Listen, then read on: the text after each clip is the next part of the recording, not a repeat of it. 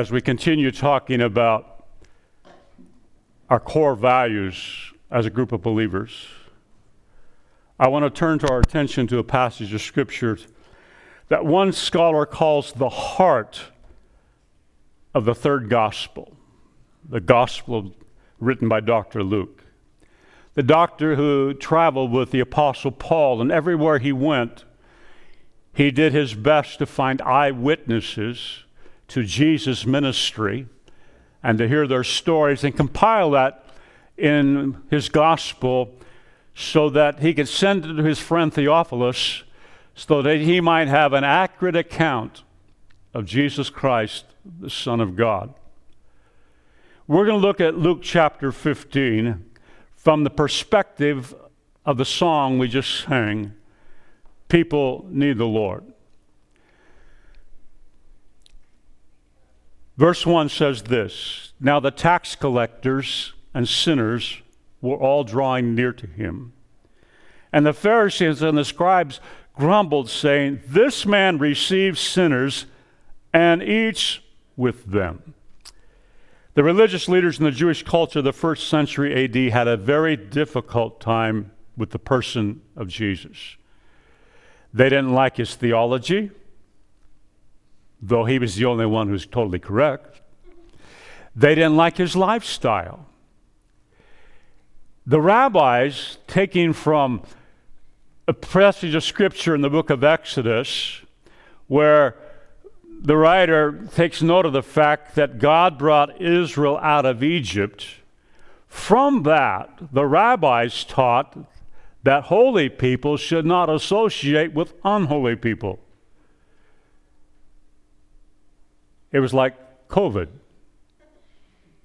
If holy people associate with sinners, they'll get sin all over themselves. They become contaminated. So, rabbis, good Pharisees, they definitely did not sit down for a meal with somebody who was not one of them, one of these righteous people. Not only was he sitting with sinners, but he's sitting with tax collectors.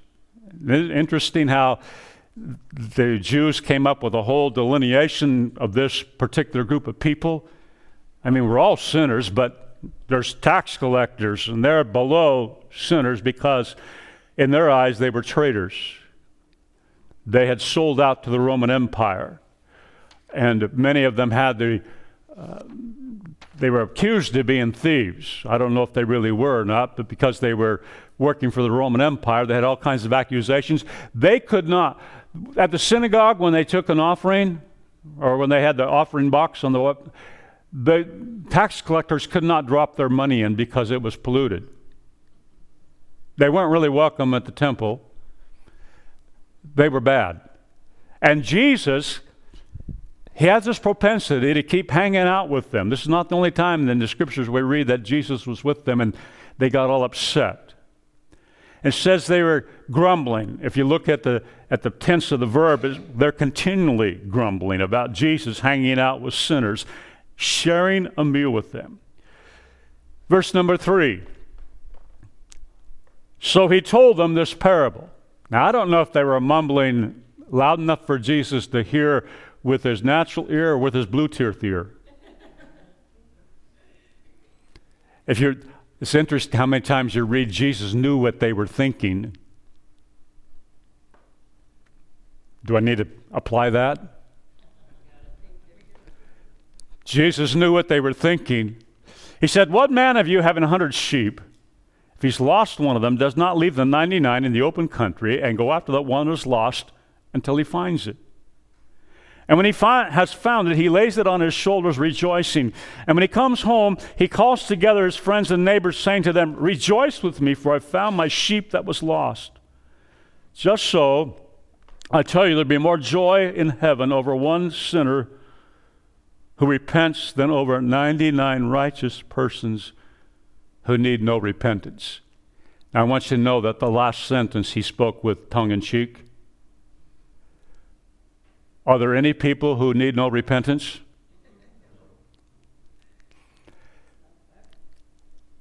Jesus was not all stoic. He sometimes had a good sense of humor.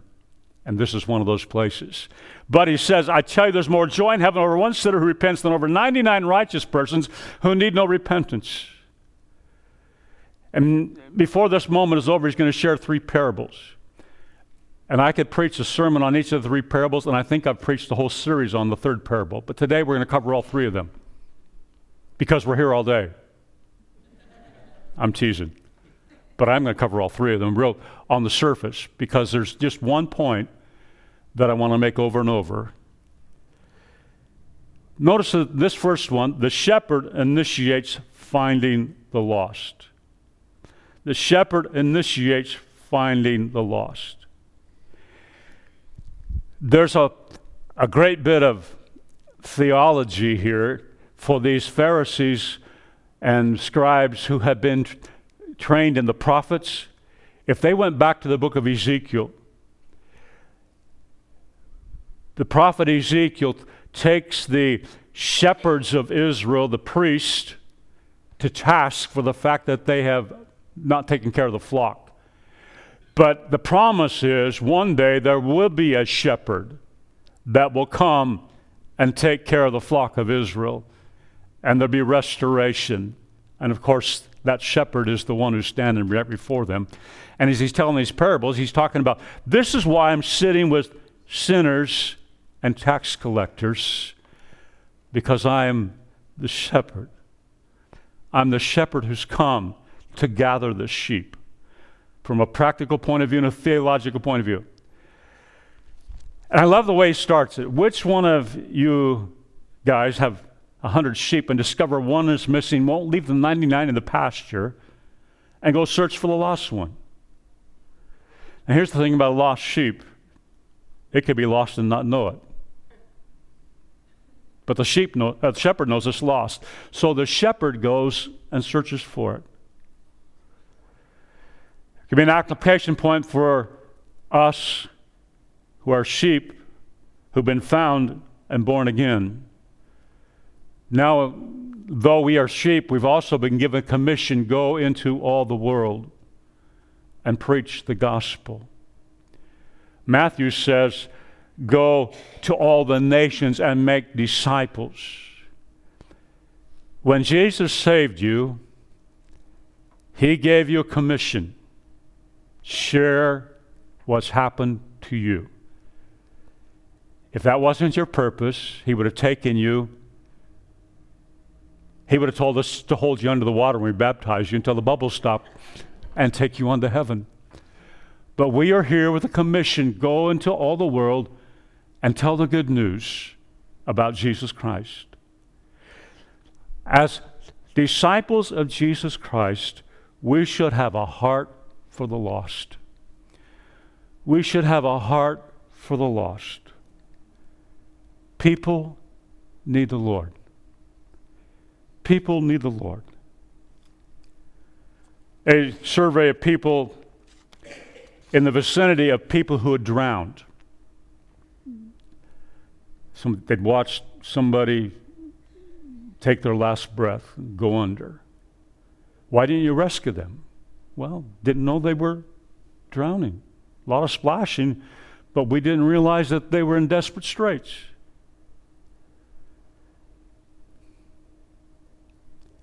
Application. Sometimes we forget the people around us are drowning in desperate straits because they don't know Jesus. They don't know Jesus. Everyone is searching for something. Everyone worships something. Even the atheist worships something. His pseudo-intelligence, or her pseudo-intelligence. Everybody, we were created to worship God.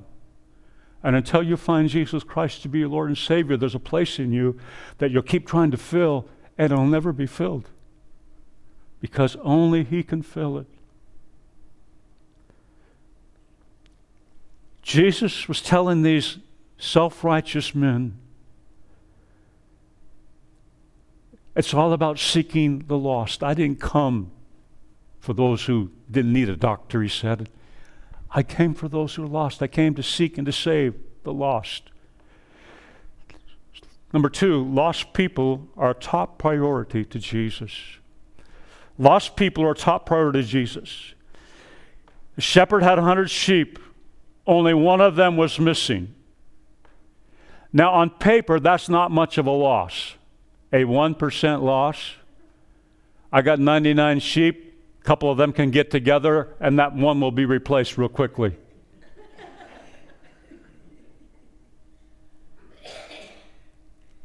But to this shepherd, every one of those sheep was important. So he leaves the 99 there. I don't know if this messed up the Jewish mind. He left them in the wilderness. He left them in the country, depending on which translation you're reading. He left them probably in the place where the grass was growing. And they just kept eating. And he goes to find, of course, it's just a parable. It's just a story. So don't put too many details in there. Several years ago, someone wrote a modern-day parable that illustrates what I'm trying to say this morning. The story is told of community people that lived together on a stretch of dangerous seacoast where shipwrecks often occurred.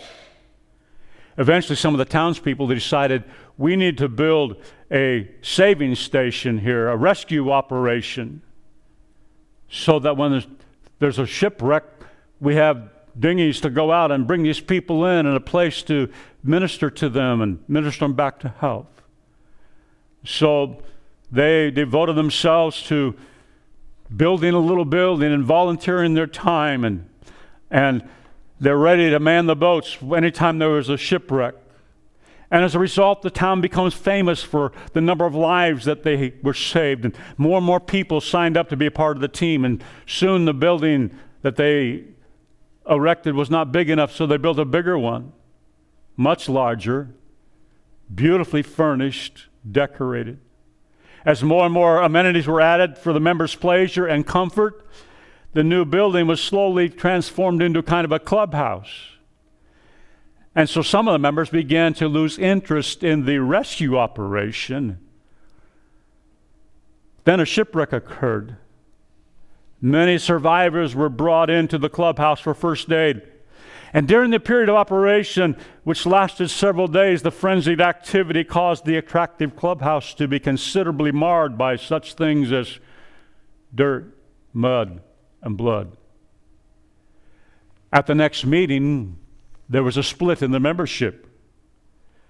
Most of the members felt like that the life-saving operation was a hindrance to the social life of the organization.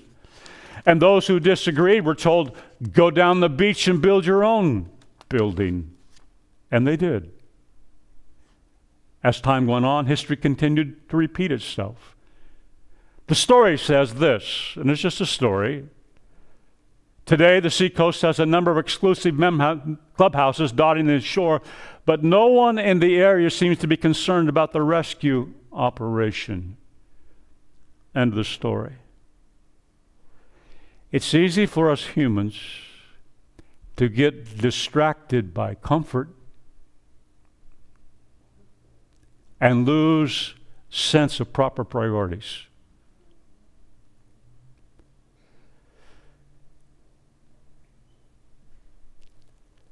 We can become very complacent in that I've got my ticket punched. I know Jesus. Jesus loves me. I'm on my way to heaven. And forget, go tell. Go make disciples.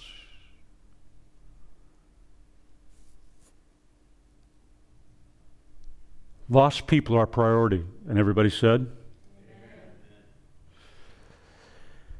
In another encounter with these religious folks, I already said it, he said, I came to seek and to save that was lost. People need the Lord.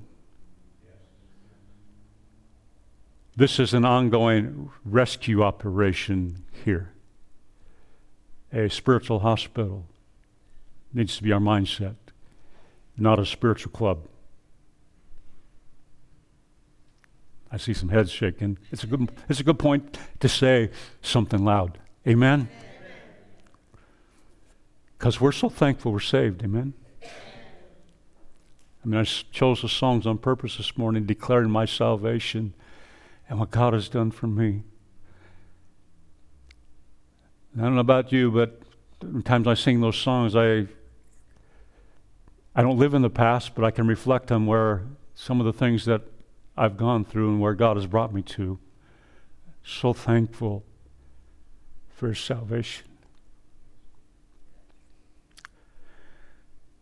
There's a celebration when the lost sheep is found. Jesus said it with rejoicing that the shepherd puts the sheep on his shoulder to take him home.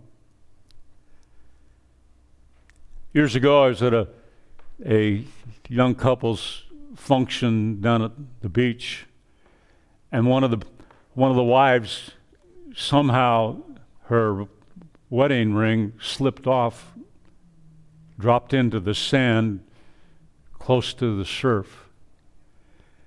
Now somebody was a bit uptight, and there was an intense search that went on.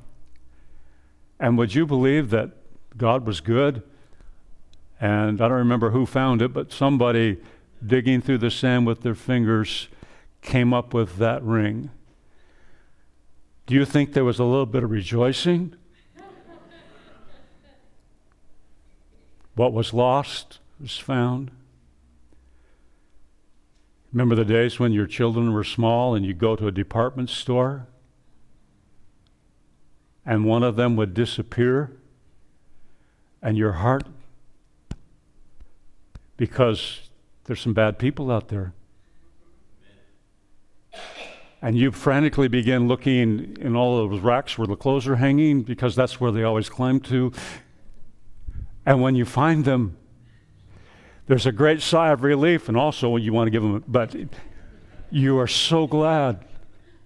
You are so glad.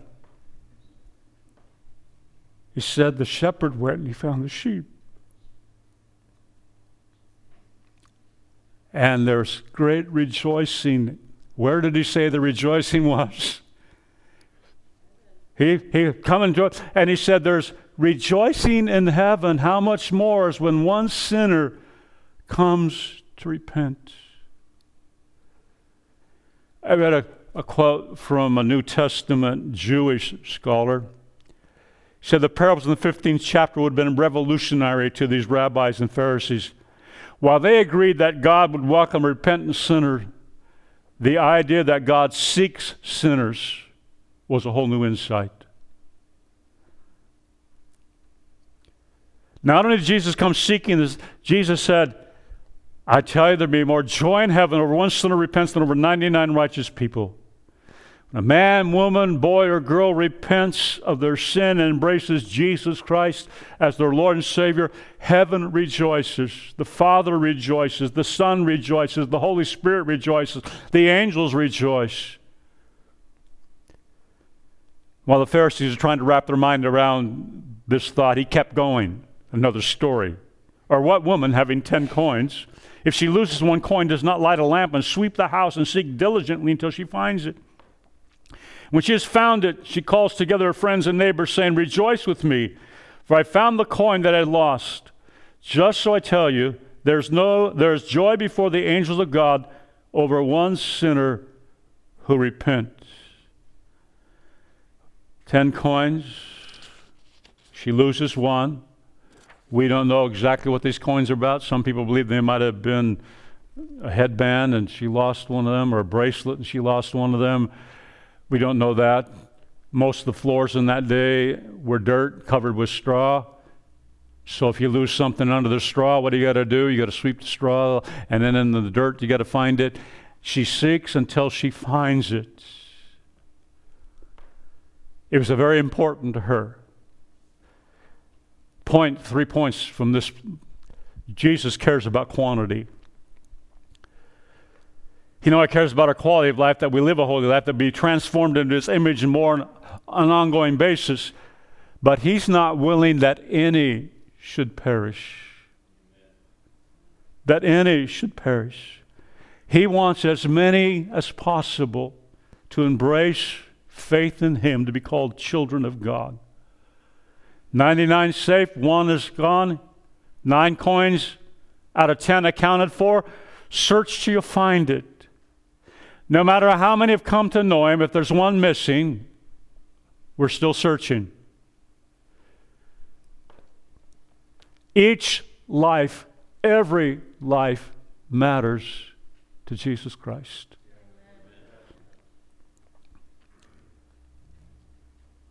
I remember some of you were around years ago when we did the 40 Days of Purpose from Rick Warren's book.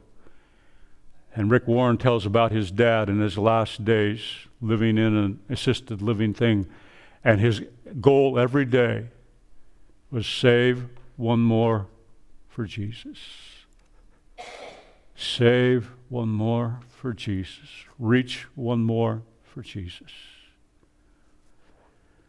Now, some preacher created a message, and I don't even know which preacher it was. I just read it. He let his imagination go just a little bit and said there could be 2 questions when you get to heaven.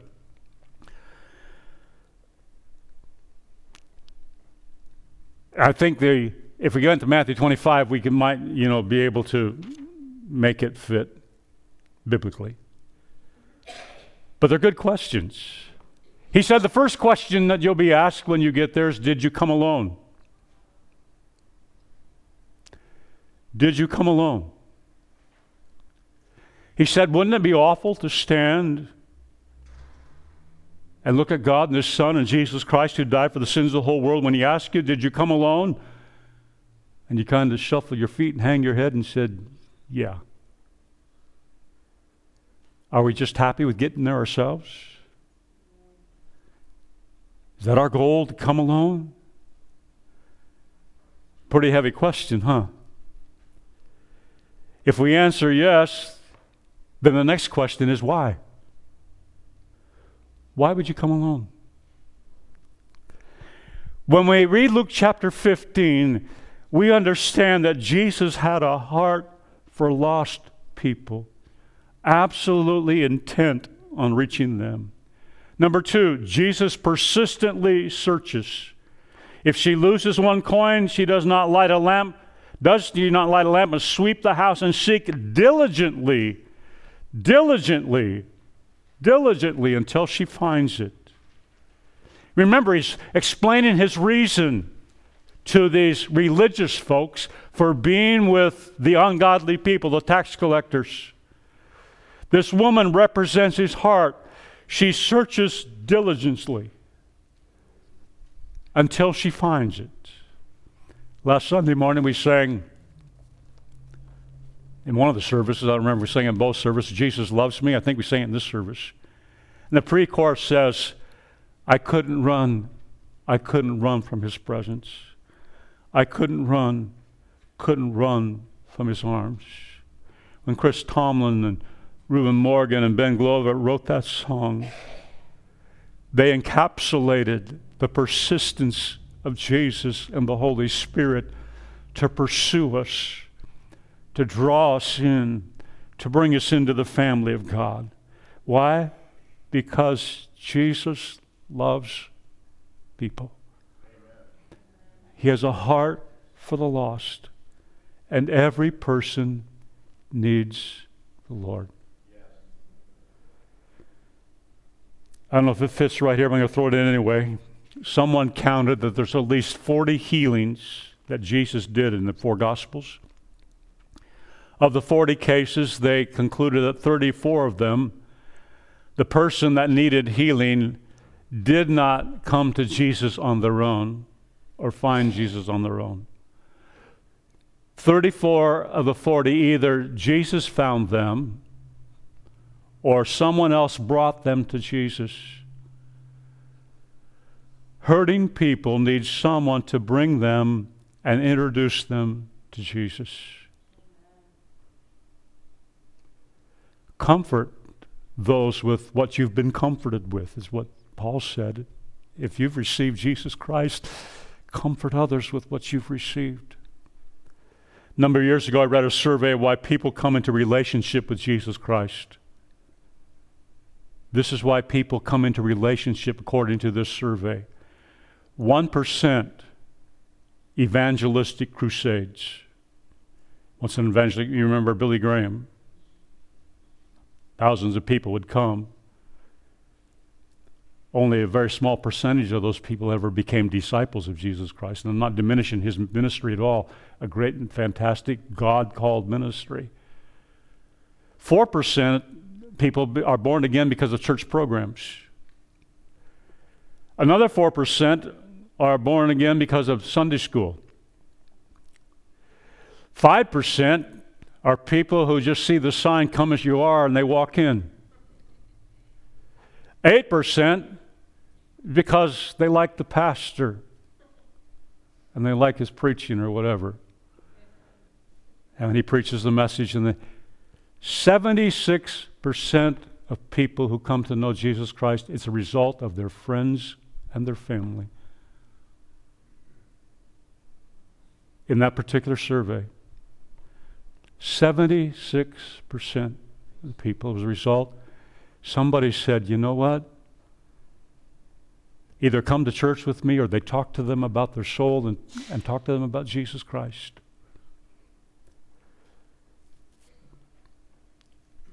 So when that 76% of the people going to heaven was a result of a friend sharing Jesus Christ and inviting them to believe. The third point from the second parable is this: there's a great celebration. A great celebration. When she found it, she calls together her friends and neighbors, saying, "Rejoice with me, for I found the coin that I had lost." Just so, I tell you, there's joy before the angels of God over one sinner who repents. Now, I don't know how you read that sentence, but the more I read it, there's joy before the angels of God. Who's before the angels of God? It's the Father and the Son and the Spirit, because the angels are ever around the throne singing to him, "Holy, holy, holy." God rejoices when somebody says, "I accept the sacrifice that Jesus Christ made for me." Next parable, the lost son. Verse 11, "And he said, there was a man who had 2 sons. And the younger of them said to his father, 'Father, give me the share of property that is coming to me.' And he divided his property between them. Not many days later, the young son gathered all he had, and he took a journey to a far country. There he squandered his property in reckless living. When he spent everything, a severe famine arose in that country, and he began to be in need. So he went and hired himself out to one of the citizens of that country, who sent him in to sent him in his field to feed the pigs." Let me pause just a moment. Now, Jesus, everything he said so far would have just blown these Pharisees away. To think that a son would speak that way to his father, that could be capital punishment according to the Old Testament law. But the father gives him that. And then for a Jewish boy to end up feeding pigs, the unclean critter. Verse 16, "And he was longing to be fed with the pods that the pigs ate, and no one gave him anything. But when he came to himself, he said, 'How many of my father's hired servants have more than enough bread, but I perish here with hunger? I will arise and go to my father. I will say to him, Father, I've sinned against heaven and before you. I'm no longer worthy to be called your son. Treat me as one of your hired servants.' And he rose and came to his father. But while he was still a long way off, his father saw him and felt compassion and ran and embraced him and kissed him. The son said to him, 'Father, I have sinned against heaven and before you. I'm no longer worthy to be called your son.' The father said to his servants, 'Bring quickly the best robe, put it on him, put a ring on his hand and shoes on his feet, and bring the fattened calf and kill it. Let us eat and celebrate. For this my son was dead and is alive again. He was lost and is found.' And they began to celebrate." 3 lessons from this one that I want to talk about. Just 3. God's love is patient. God's love is patient. We call this the story of the prodigal son because he squandered his property. You know, that word prodigal means wastefully extravagant or lavish. And of course, he wasted everything he had. But how much love did this father lavish upon this son?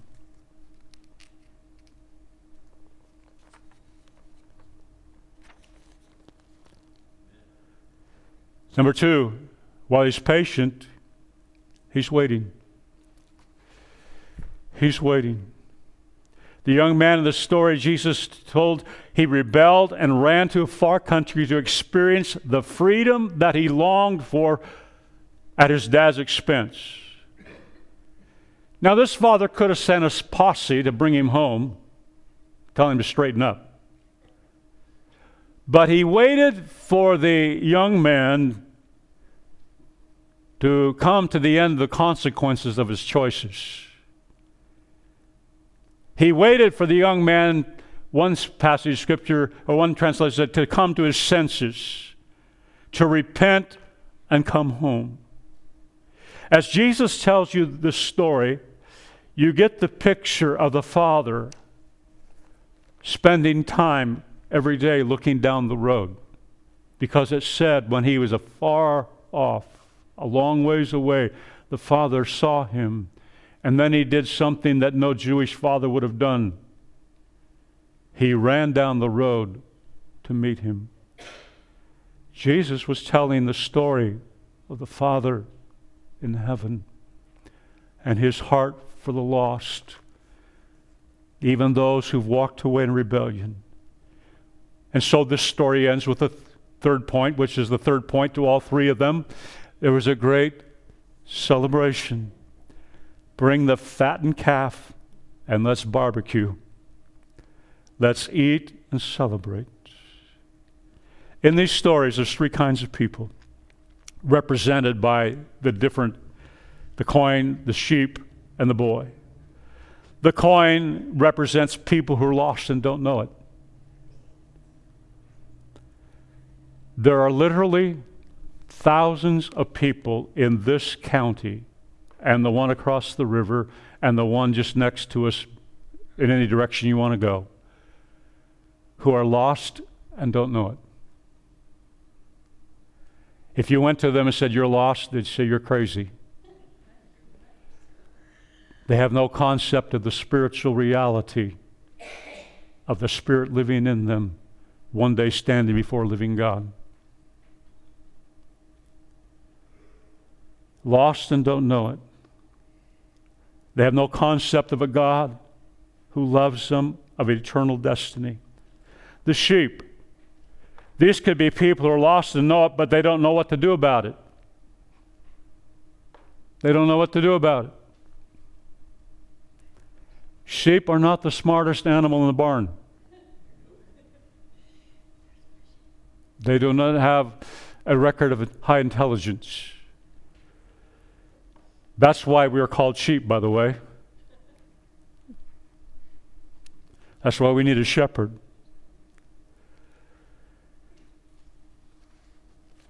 I mean, if you keep following, if Jesus told the story a little farther, there would come a point in time when that sheep would finally lift his head from grazing and look around, and there would be no shepherd. There'd be no sheep. That's why the shepherd went after it. Number 3, the lost son. That's people who are lost, and they know it, and they know what to do about it. They're lost, and they know it, and they know what to do about it. When he came to himself, came to his senses, he realized back home,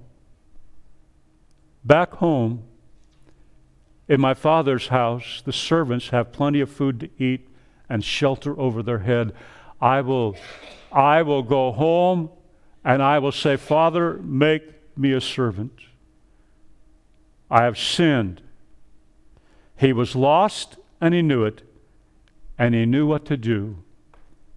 Go home. as I'm saying those words, I can hear the old hymn that we used to sing, come home, come home, come home. Another one, I'm coming home, coming home.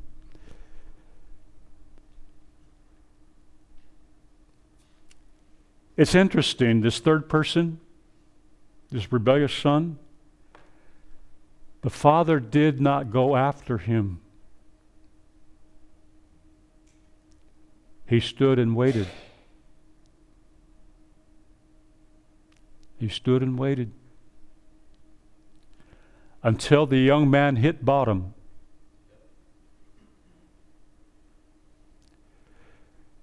When people quit enabling him, when nobody gave him anything, he came to himself. Just think about that in the culture in which we live and some of the people who were raised in church and where they're at today. And everything we try to do to just something to think about.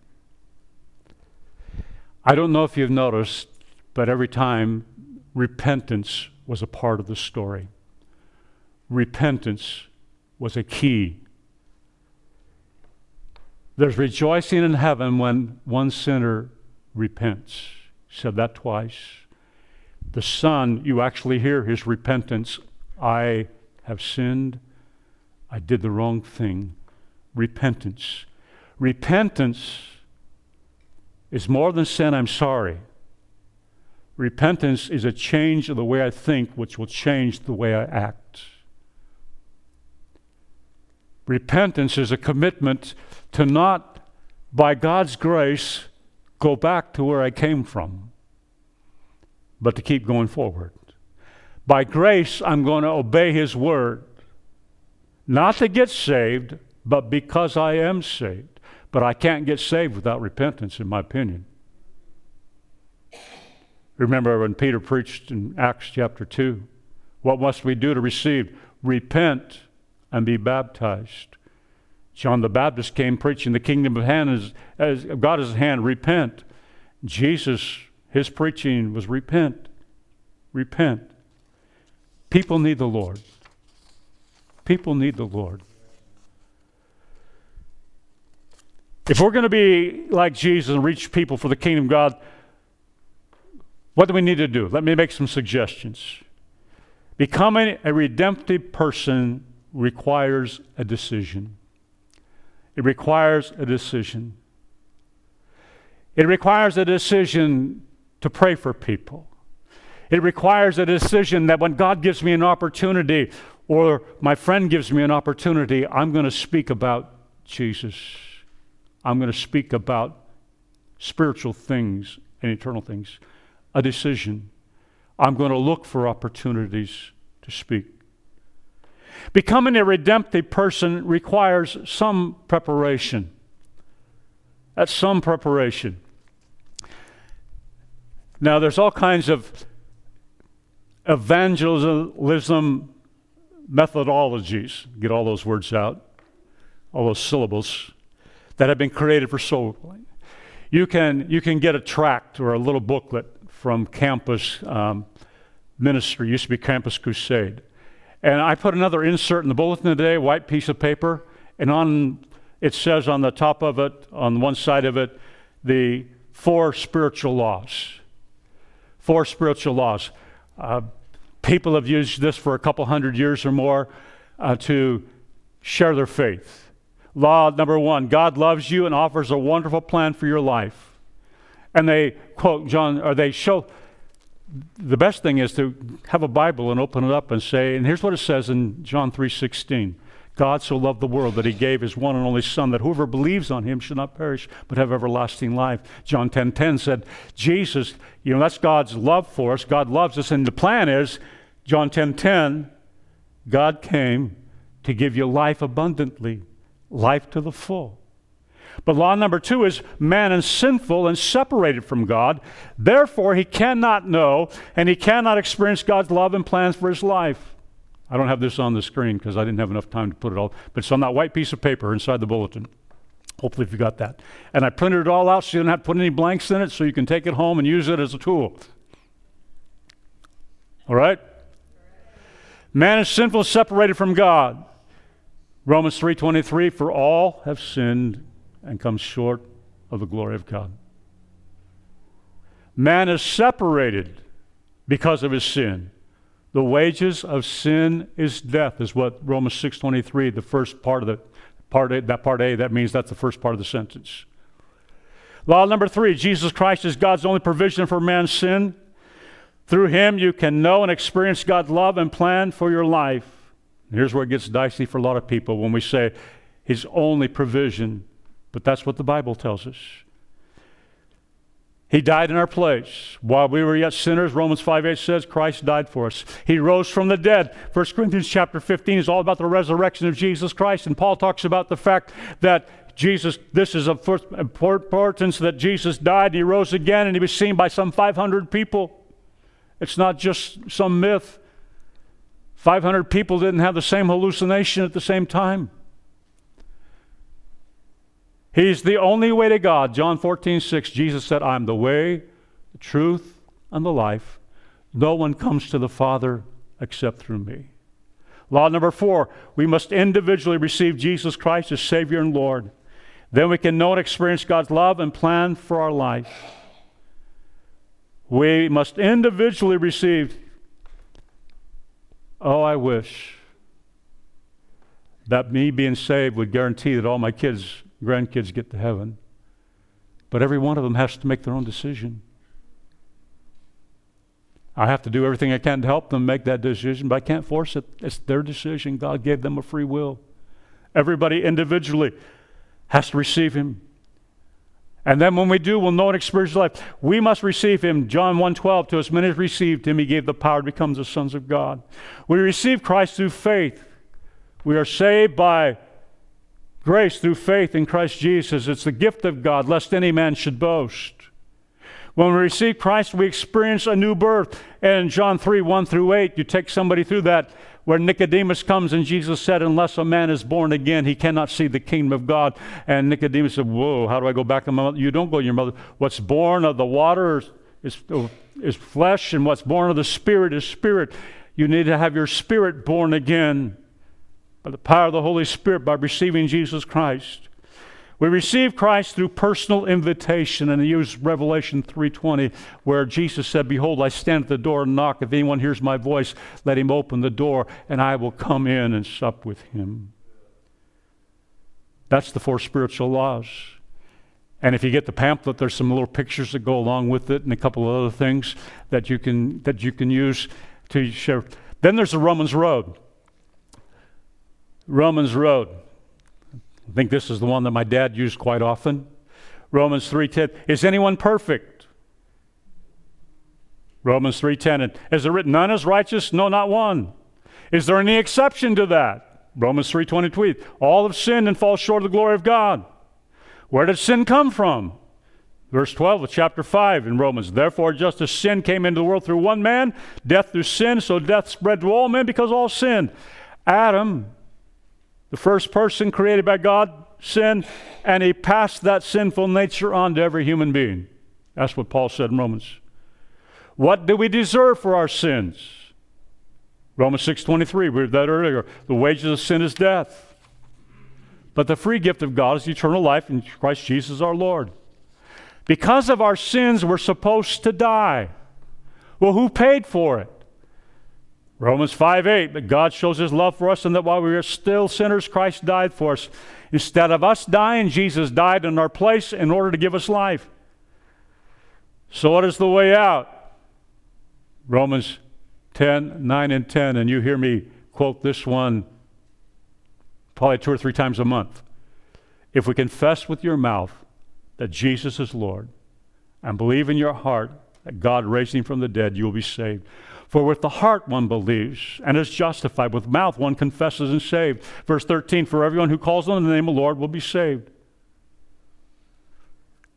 So how can I get out? Salvation is easy as ABC. A, admit that you're a sinner. We all are.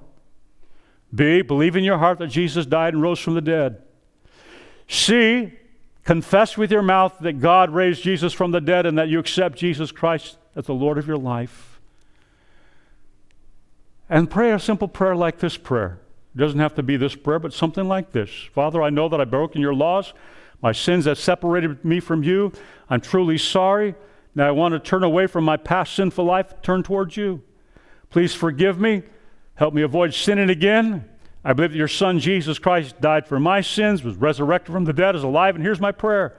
I invite you, Jesus, to become the Lord of my life, to rule and reign in my heart from this day forward. Please send your Holy Spirit to help me obey you, do your will for the rest of my life. In Jesus' name I pray. Amen. There's just two. There's a whole bunch more. There's one where you use your knuckles, and there's another one, the evangelism explosion, where you approach somebody and said, if you were to die tonight, you stand before God, and God says, why should I let you into heaven? What would you say? Great question, huh? If somebody says, because I'm a good person, nah, that won't get you in.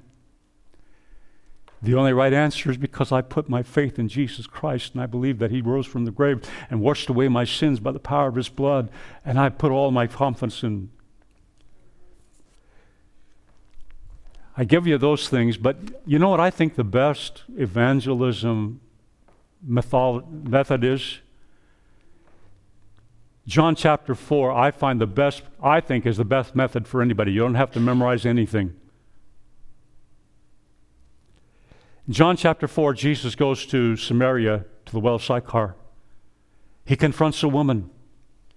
She says, he reveals himself. And what does she do? She went and she told the people everything that he said to her. She just went and shared, this is what happened to me. You can share what happened to you, and nobody can argue with it because it happened to you.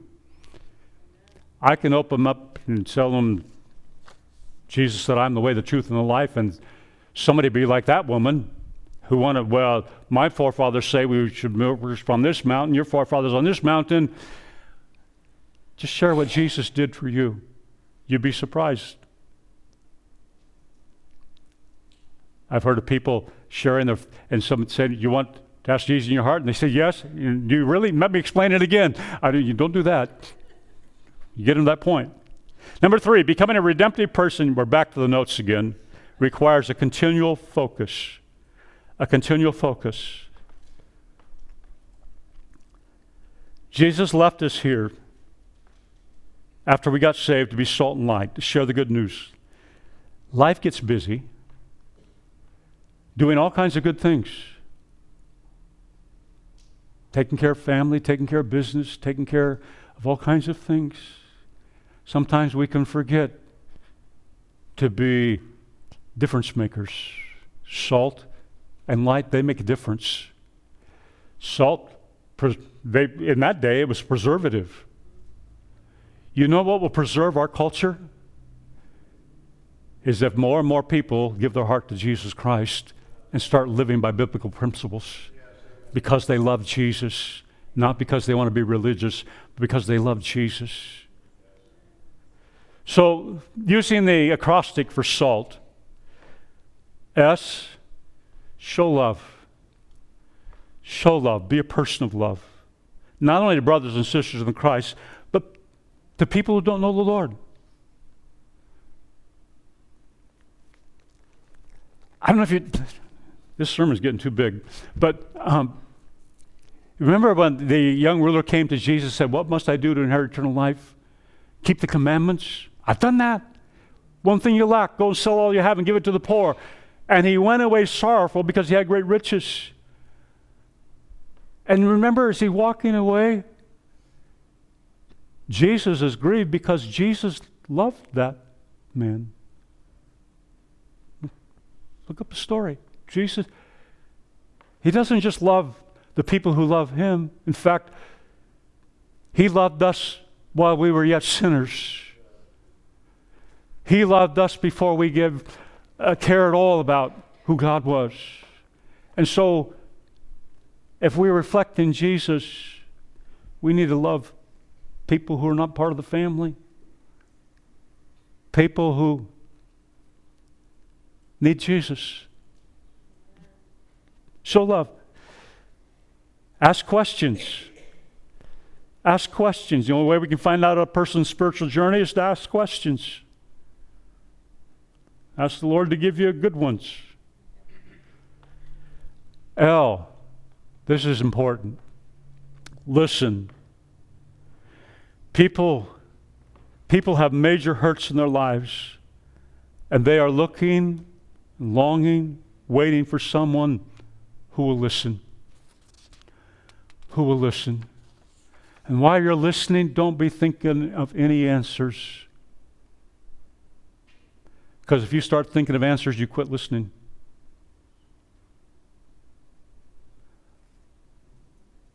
In all your relationships, that's a good tip. Listen. Listen. And when you get the opportunity, turn the subject to Jesus. Turn the subject to Jesus.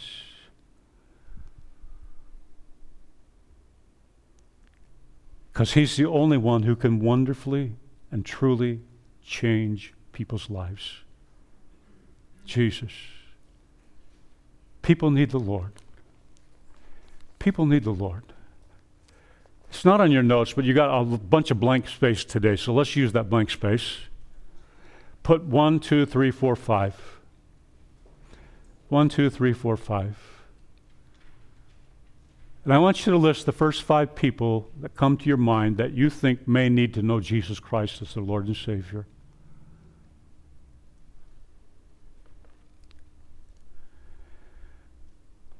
Now I'm told by people who are smarter than me that usually it takes 10 intentional touches. When they say a touch, interactions with somebody before you really get the opportunity to really share Jesus to the point that they're going to hear.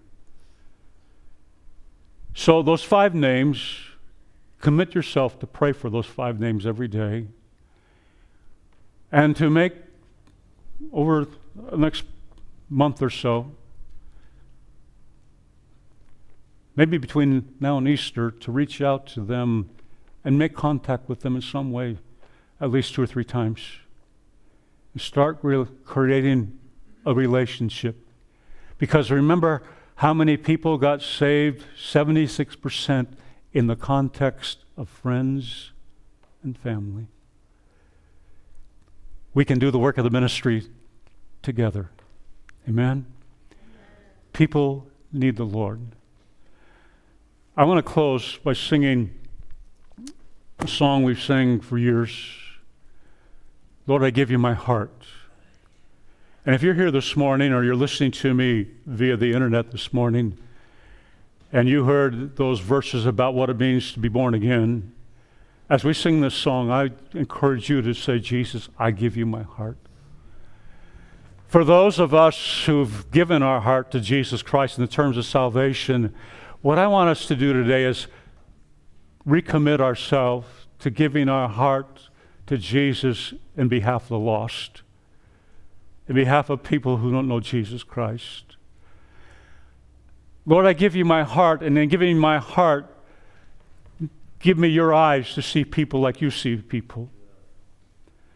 Give me a heart of compassion that breaks for people who are so desperately in need of life and hope. So we're going to make it a prayer. So I invite you to stand with me and or kneel with me, however you want to take your posture, but let's make it a real prayer this morning.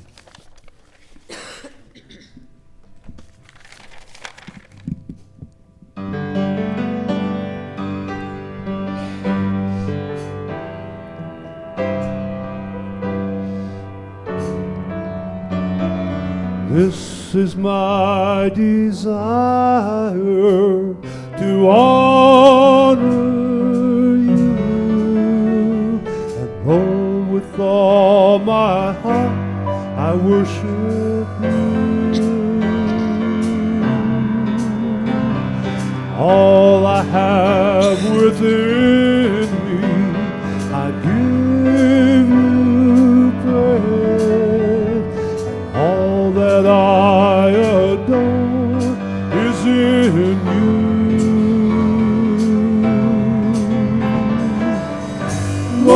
give you my heart. I give you my soul. I live for you alone. Every breath that I take, every moment I'm awake.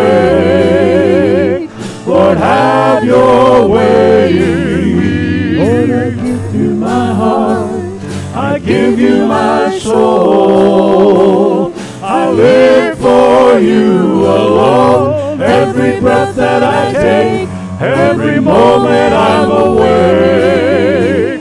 Lord, have your way in me. Sing the verse one more time. Oh, this is my desire to honor you, Lord, with all my heart. I worship you. All I have within me, I give you praise. And all that I adore is in you.